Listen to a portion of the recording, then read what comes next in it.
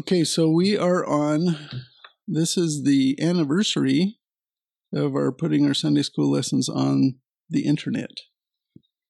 So we're starting the book of Philippians and Colossians for the fall quarter. And our first lesson in Philippians is Paul's love for the Philippians. That's going to be Philippians chapter 1, verses 1 through 11. So, Lord, we do thank you for your word. We thank you for this epistle, which is directly to us in the church. And we pray that it's an epistle about joy. And so we pray that we will be able to have joy as you intended. In Jesus' name, amen. Yeah, joy is the fruit of the Spirit, one of the characteristics of the fruit of the Spirit. So this is one of Paul's prison epistles. It was during his first confinement in Rome. The date is around AD 61 or 62.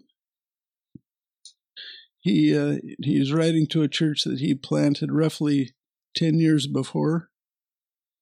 So he's thanking the Philippians for material support, and that was brought by Epaphroditus. That was the reason for his writing, and the concept of joy is prominent in the letter. In Christ, joy can be had regardless of circumstance.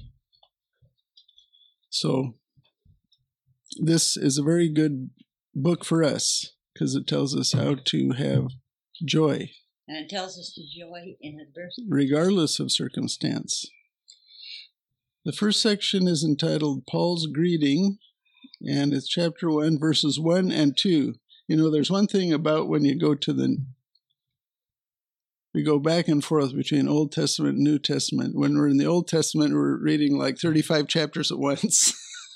When we're in the New Testament, we're reading 2 verses, 5 verses at a time. So it'll be a more leisurely pace than we had last quarter. So anyway, Paul's Greeting, chapter 1, verses 1 and 2. Paul and Timothy, bondservants of Christ Jesus, to all the saints in Christ Jesus who are in Philippi, including the overseers and deacons. Grace to you and peace from God our Father and the Lord Jesus Christ. So this greeting is from both Paul and Timothy. Timothy, as we know, Paul picked up in Acts, I believe it was Acts 16. Timothy later became a pastor of the Ephesian church. Scripture contains 2 letters from Paul to Timothy. And by the way, the historical account of the planting of the Philippian church is in Acts 16, 9 through 40. If you're interested in reading that. And that's where Paul preached at the riverside, and Lydia was converted. Remember, she was the seller of purple fabric from Thyatira, and also the Philippian jailer was converted because Paul was imprisoned, and Silas, and an earthquake occurred, and all the doors were open. The Philippian jailer was going to kill himself because he thought everybody got out. Paul said, "Don't do that. We're still here." And something about that episode prompted the Philippian jailer to ask, "How do I become saved?" Then Paul, exactly. Yeah. Enter. Yeah, and you remember their answer. The answer, "How do I become saved?" is so simple. Believe in the Lord Jesus Christ and you will be saved. Yeah, it's pisteuo is the Greek verb for faith, to believe. And that is what is used in that passage. So let's see. So this is to all the saints in Christ Jesus in Philippi. So how do you become in Christ? When Paul he says, to all the saints in Christ Jesus. Paul uses that phrase over and over and over and again. In Christ Jesus. When you're in Christ Jesus, that is where you are safe. So how do you become in Christ Jesus? Paul told the Philippian jailer how. And this is how I learned it. Yeah. So verse John 3:16, for God so loved the world that he gave his only begotten Son, that whoever believes in him shall not perish, but have eternal life. Yeah, that is how you become in Christ. And once you are in Christ, you cannot get out, thankfully. And then also, Romans 8, verse 9. See, when you're going over 2 verses in a lesson, you have to work it. You have to work it over.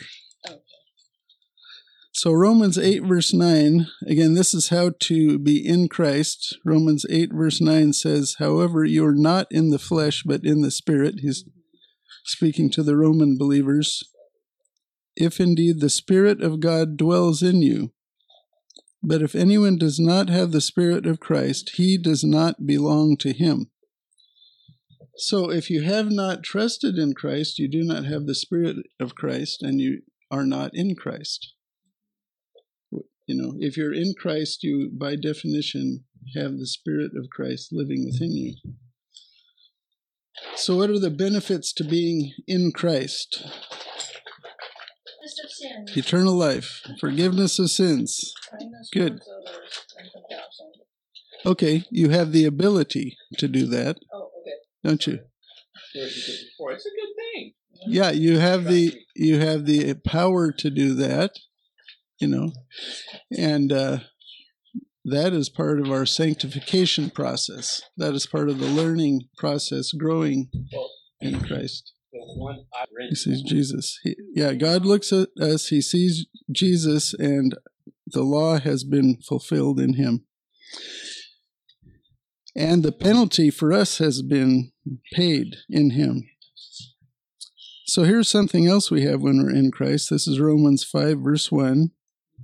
Therefore, having been justified by faith, we have peace with God through our Lord Jesus Christ. So we have peace with God. If you're not in Christ, you are,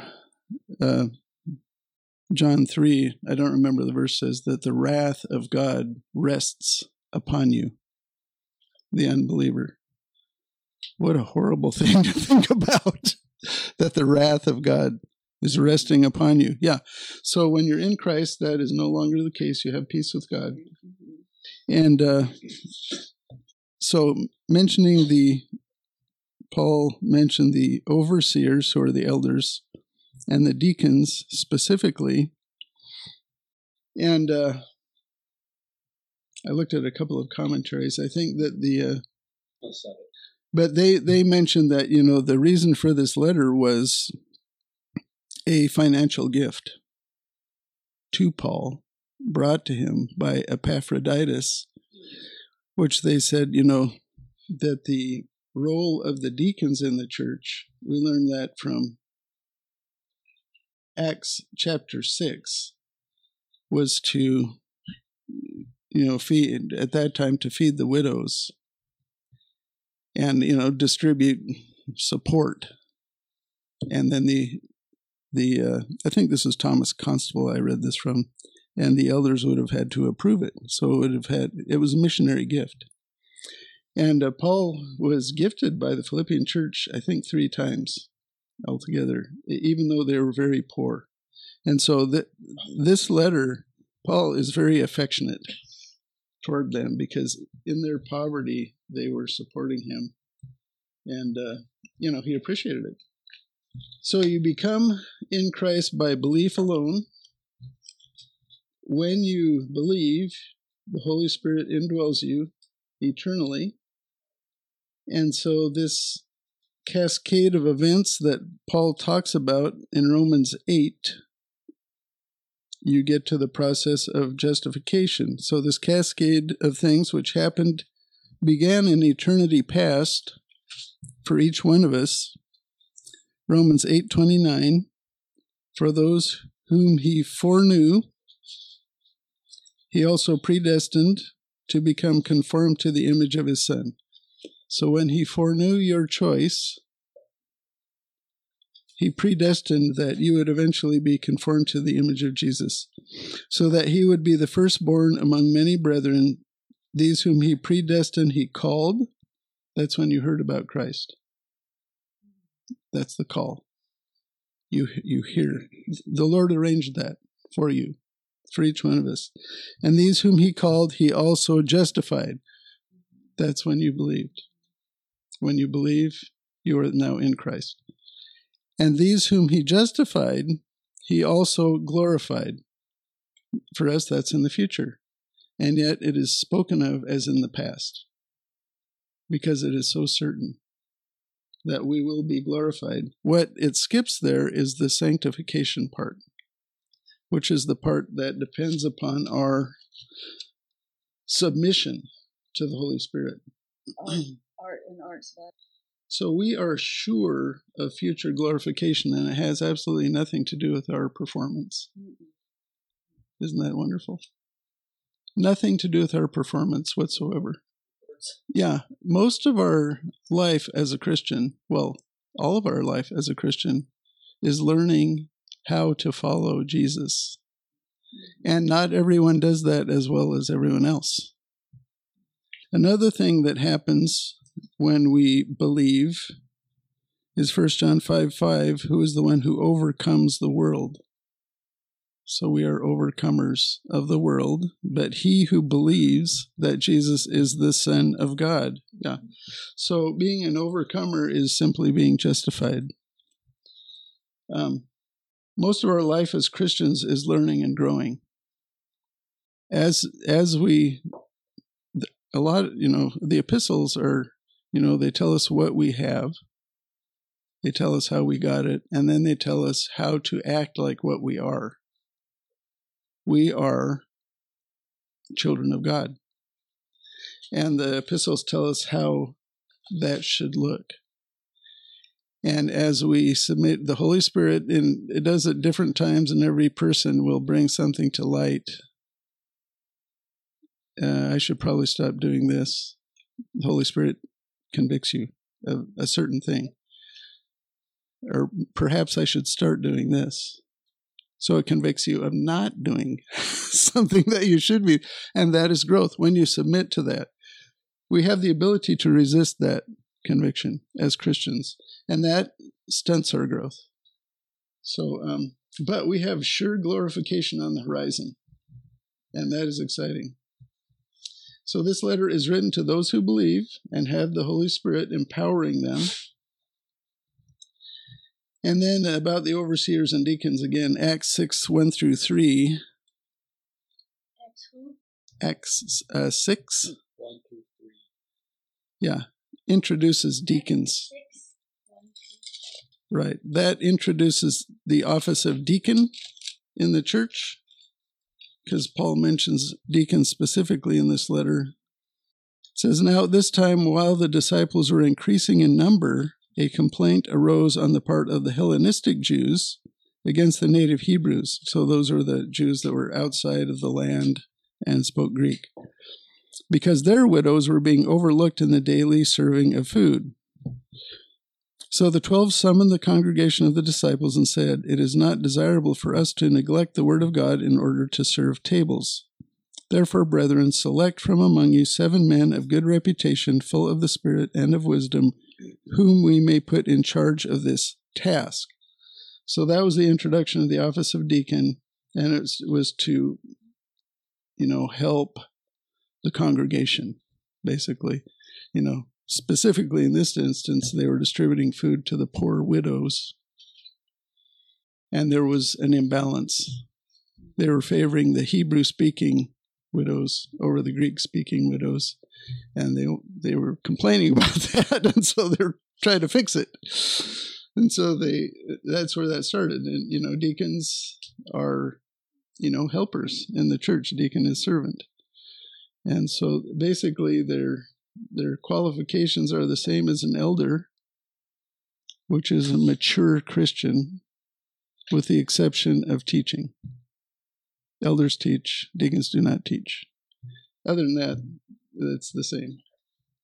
Yeah, but the elders, the apostles in this case, but we will devote ourselves to prayer and to the ministry of the word. So the deacon's office was created in order to free up the apostles to study the Bible and to preach it. So 1 Timothy 3, 1 through 7 gives the qualifications for elders or overseers. I'm really working these two verses, aren't I?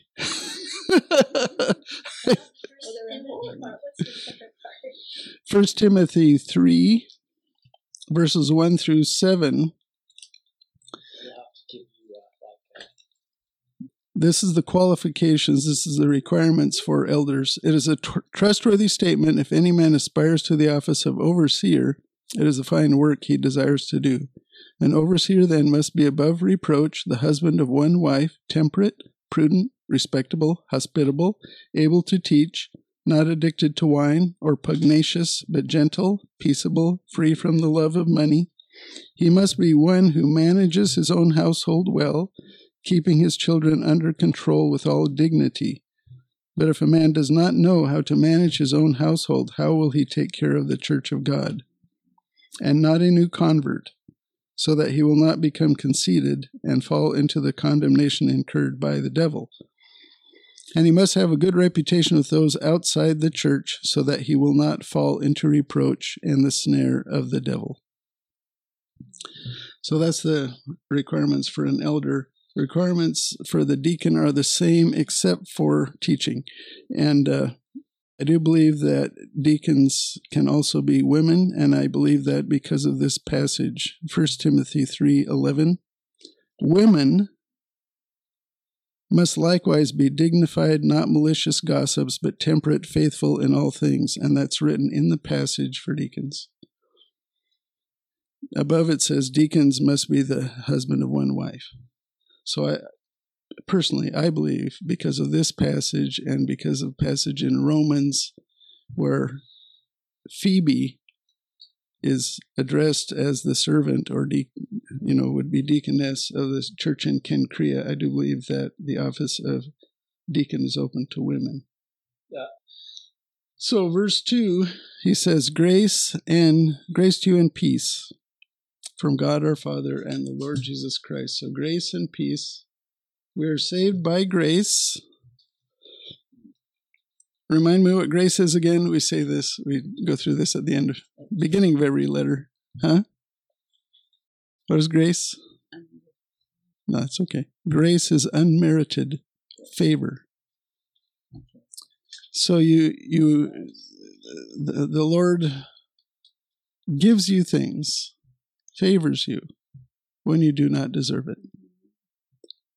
That is grace. You do not deserve it.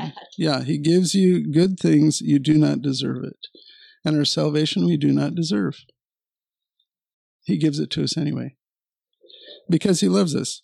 So Ephesians 2:8-9, for by grace you have been saved through faith, and that not of yourself, it is the gift of God, not as a result of works, so that no one may boast.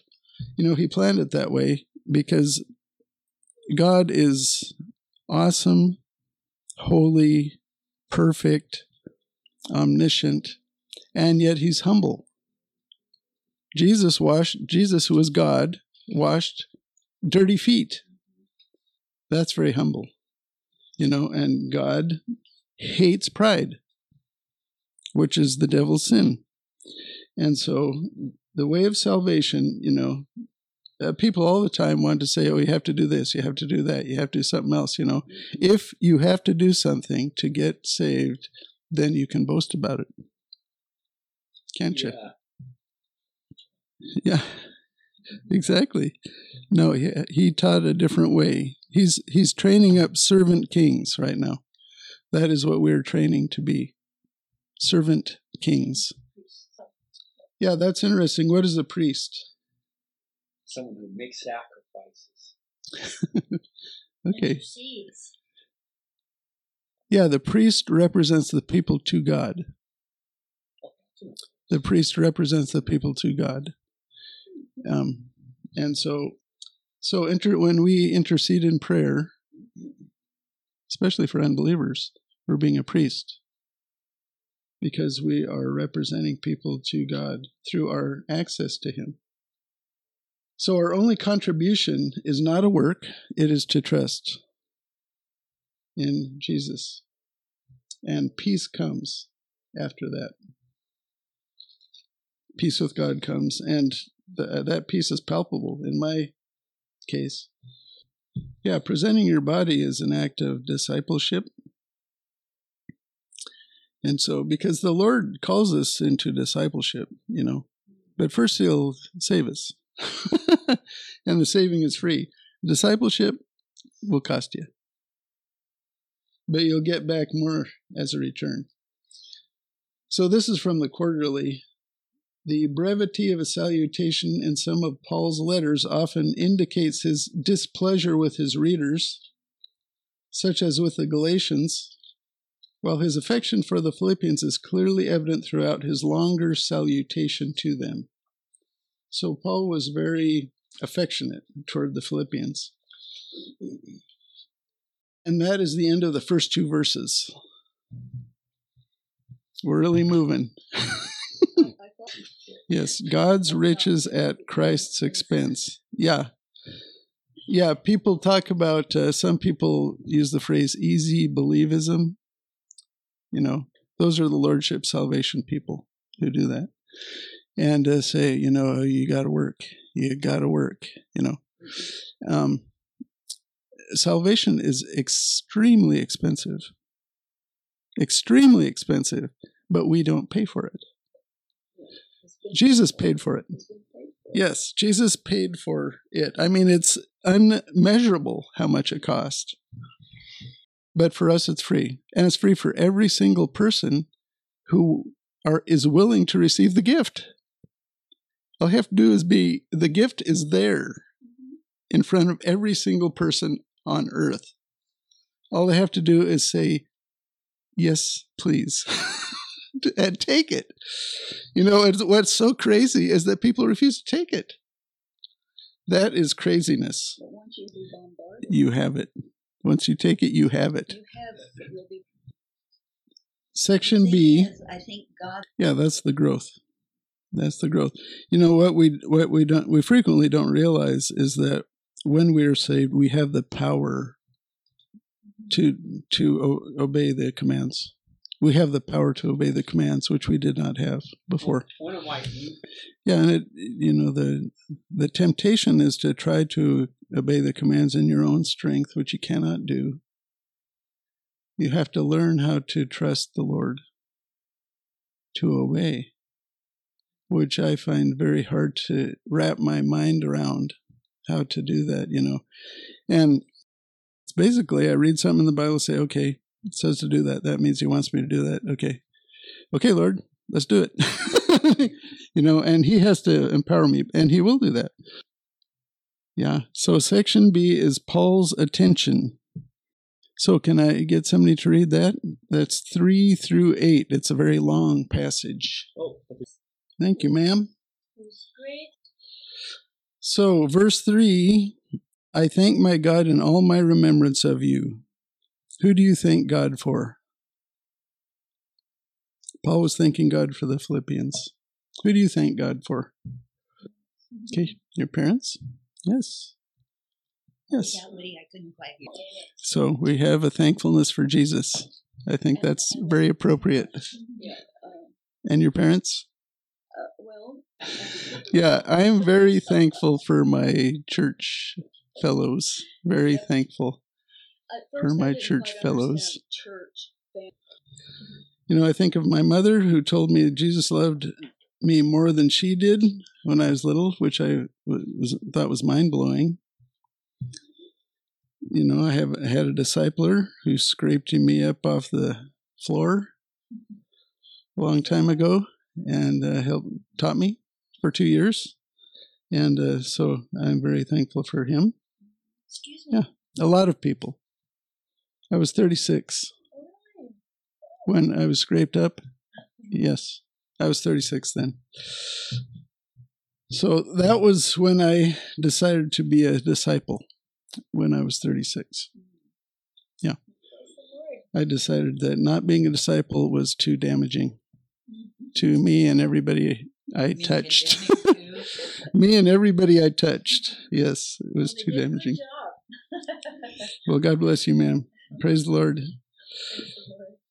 So verse 4, always offering prayer with joy. This is the first time joy is used. In my every prayer for you all. So Paul frequently prayed for the Philippian believers. Yeah, verse 4, this is from the quarterly. Verse 4 is the first time Paul spoke of joy. This fruit of the Spirit would become a major theme of this letter, that life in Christ is a life of joy. In fact, this feature distinguishes the letter to the Philippians from all his other epistles. 16 times Paul used the noun or verbal form of the Greek word for joy in this letter to the Philippians. So this teaches us how to live in joy, this book. Actually, Yeah, and living in joy makes you feel a lot better, doesn't it?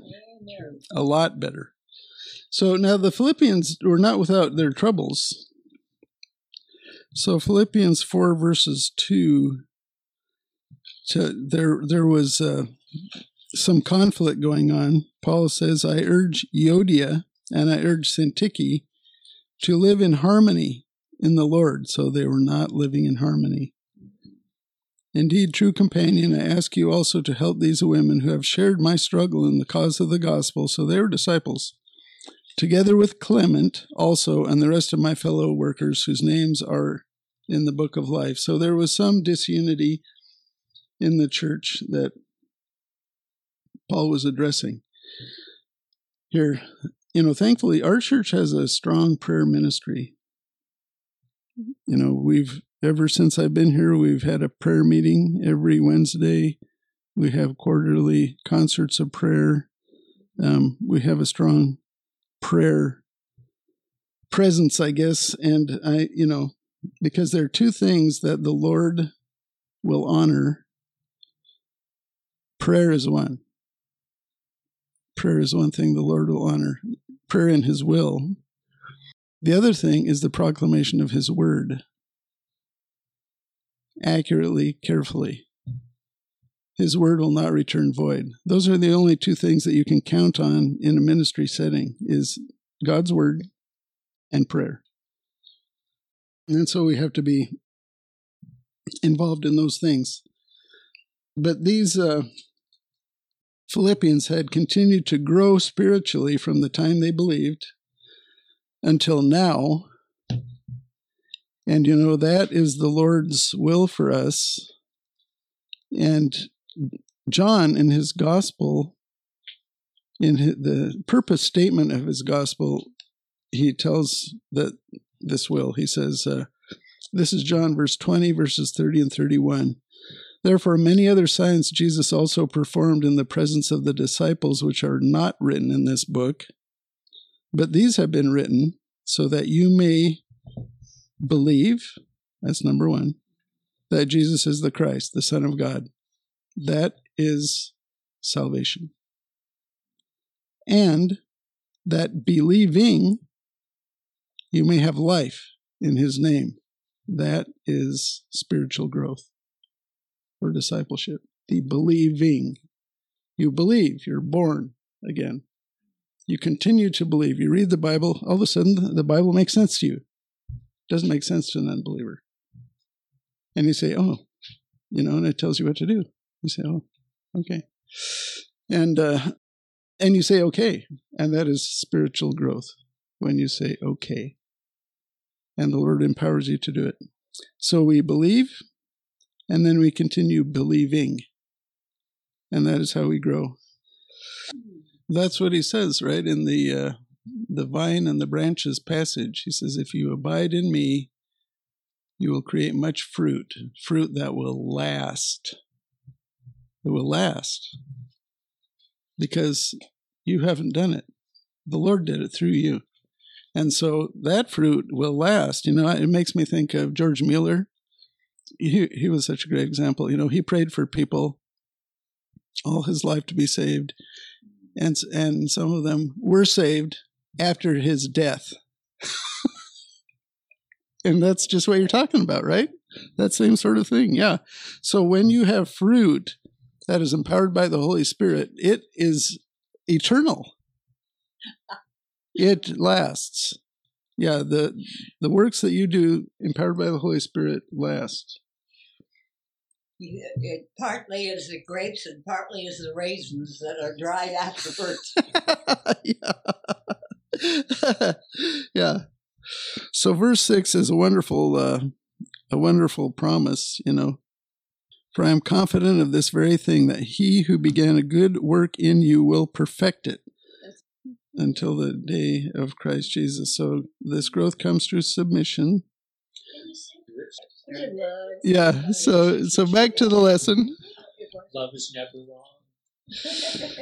So we want to cooperate with the Lord. We want to cooperate with the Lord in verse 6, and that is what the author to the Hebrews was telling them. It says, for everyone who partakes only of milk, so very superficial, is not accustomed to the word of righteousness, for he is an infant. When you're an infant in Christ, you're just saved, right? You don't understand anything, really. But solid food is for the mature, who, because of practice. Okay, so as you're an infant, you begin to learn things. You read the Bible, you understand what the Lord would like from you. And you practice doing those things. And when you do that, you have your senses trained to discern good and evil. So your discernment becomes more acute. And this has to do not with our glorification. It does not have to do with our justification. That is something that God alone does. But it does have to do with our reward. Our reward. We will all be before the judgment seat of Christ very shortly after the rapture. And he will judge our works, which are basically our submission to him in this life. And this is what John writes about it in 2 John, and it's in relation to false teachers. He says, this is John 7, 2 John 7, for many deceivers have gone out into the world, those who do not acknowledge Jesus Christ as coming in the flesh. This is the deceiver and the antichrist. Watch yourselves, this is the believer, that you do not lose what we have accomplished, but that you may receive a full reward. Okay, so for the believer, it is possible to lose what they've accomplished if you fall back into sin. And we all sin sometimes. We cannot become sinless, but we can sin less than we did before. And that is the goal. So verse 7, for it is only right for me to feel this way about you all, because I have you in my heart since both in my imprisonment and in the defense and confirmation of the gospel, you are all partakers of grace with me. So we all share in this limitless grace if we are in Christ. And for God is my witness, how I long for you with the affection of Christ Jesus. That word affection in the Greek is splekna, which means guts. Karen Armstrong, who used to go to this church, when she'll send you a card, she'll end it with, love your guts. It makes me think of this, What verse are we talking about right now? Verse 8, the verse... Philippians? Yes. Philippians 8. No, chapter 1, verse 8. Chapter 1. Chapter 1, verse 8, he says, how I long for you with all the affection. Affection translates the Greek word splegna, which is your insides. So he is loving them from the inside. He's loving them from his guts. Have you ever felt that before? Yeah, I have. Love someone from... I love my wife that way. I love her from my guts. Yeah. Yeah. So yeah, I mean that's the more common one, right? I hate your guts. So yeah, so Karen Armstrong, God bless her, she always says, "Love your guts." It's hilarious. We have a gutless wonder. Oh gosh. Now wait a minute. We can't end quite yet. All right. So section C is Paul's prayer, verse 9 through 11. For God is my witness how I long for you with all the affection of Christ Jesus. And this I pray, that your love may abound still more and more in real knowledge and all discernment, so that you may approve the things that are excellent, in order to be sincere and blameless until the day of Christ, having been filled with the fruit of righteousness which comes through Jesus Christ, to the glory and praise of God. So, verse 9a, and this I pray, that your love may abound still more and more, that you will progressively be sanctified. That's what that is. Your love will abound more and more. 9b, in real knowledge, a thirst for an understanding of God's word. Jesus says, man does not live on bread alone, but on every word that proceeds from the mouth of God. You need knowledge of that. 9c, discernment. She means it. I know. I don't care. I'm going to finish this. Discernment, God's word will teach not only what to accept, but what to reject. Okay? Verse 10a, so that you may approve the things that are excellent. Approve what is excellent. After exercising discernment, then do what is good. 10b, to be sincere and blameless. We want a favorable ruling at the Bema Seat judgment. The Bema Seat. We want to be well rewarded. What is the Bema Seat? The Bema Seat is 1 Corinthians 3, verses 11 through 15, which I don't have time to read, but it talks about fire. The person does not enter the fire. Their works enter the fire. What survives, you get to keep. What survives is your reward, and that is what's done out of faith. What you do because the Lord has told you to do it, that will survive. And then You have to keep a listening ear. right. And so the day of Christ to the church is the rapture. That's when he will appear to us in the clouds. So having been filled with the fruit of righteousness, which comes through Jesus Christ to the glory and praise of God. So we want to produce or bear the fruit of the Spirit. Yes. Okay, I'm done with this. Amen.